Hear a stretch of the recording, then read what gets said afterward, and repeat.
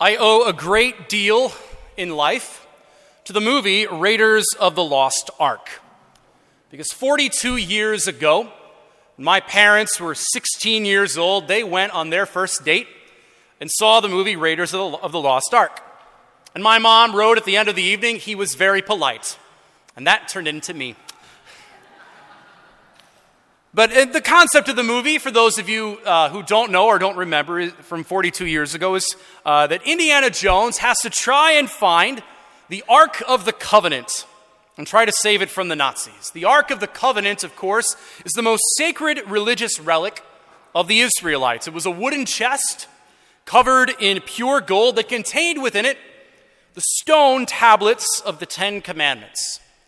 And throughout the Old Testament, that ark was carried by the Israelites in their journeys through the desert out of Egypt. It was captured by the Philistines at one point, but found later on. And eventually King David brought that ark to Jerusalem. Later, Solomon would build his grand temple for the ark. After all, the innermost room of the temple, the Holy of Holies, contained the ark. Later on, during the Babylonian exile, the ark was lost, never to be found, hence the movie title. And that ark contained within it the covenant, hence, the title, Ark of the Covenant. It contained those tablets which were really the covenants that God made with his people. The Ten Commandments and the ark were the most sacred objects in ancient Israel. It really symbolized God's very presence, his covenant contained within that golden box and that golden chest. And the ark is referenced, even in the New Testament, multiple times as a way of illustrating God's covenant and his relationship and his presence among his people. And the final reference to the Ark of the Covenant occurs in our first reading today from the book of Revelation, where we hear St. John, the author of Revelation, saying, "God's temple in heaven was opened, and the Ark of the Covenant could be seen in the temple. A great sign appeared in the sky, a woman clothed with the sun, with the moon under her feet, and on her head a crown of 12 stars. It was also our entrance antiphon for today. And John's vision of the ark is starkly different to that golden chest and that golden box that we see in the Old Testament. The ark in Revelation is not a treasure chest, but a person. It is a woman clothed with the sun, a crown of 12 stars, and she was with child. It is a vision of Mary, our mother.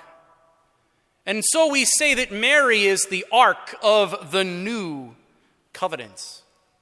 And if you consider the parallels between Mary and the Ark of the Covenant of the Old Testament, it is quite remarkable. The Ark in the Old Testament contained within it God's covenants, and the Ark was a keeper of divine presence. The Israelites believed that God, in a sense, dwelt within that Ark.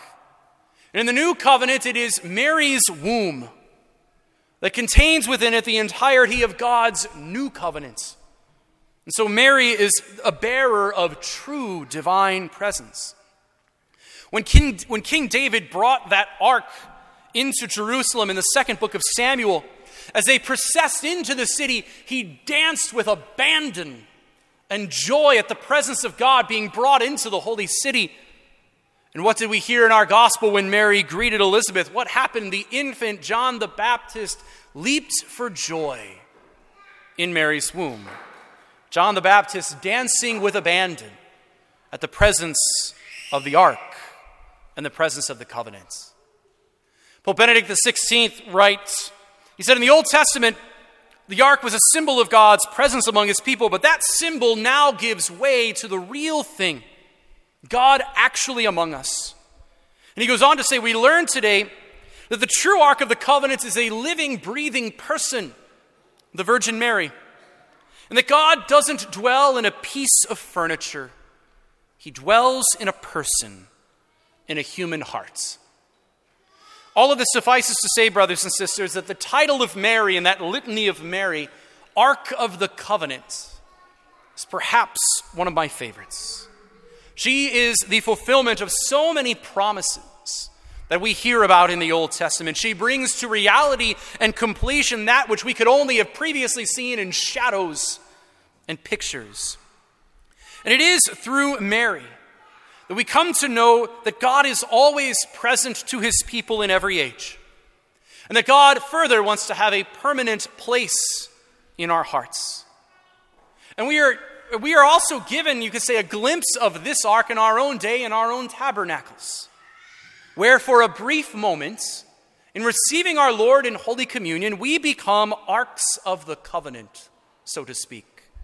When we receive the Eucharist, God dwells within us, just as he sort of dwelt in Mary in a preeminent way. We become arks of the covenant, with God dwelling within us in his Eucharistic presence. But we know that even the Eucharist pales in comparison to the real heavenly tabernacle that we hope to receive and hope to behold in eternal life. And even Mary's Ark of the Covenant gives way to the real thing that St. John so beautifully saw in Revelation, where our God dwells in inaccessible light, a light that radiates our hearts and doesn't burn our faces with cheesy 80s animation like in Raiders of the Lost Ark, but a light and a presence that fulfills the desires of every human heart, where we hope to dwell forever. So brothers and sisters, may this Feast of the Assumption increase our desire to be where Mary is, to be in heaven, to be in the presence of the one whose coming was foretold, the one whose presence saves us, to behold our God with Mary, our mother, our queen, and the uncorrupted ark of the new and eternal covenant.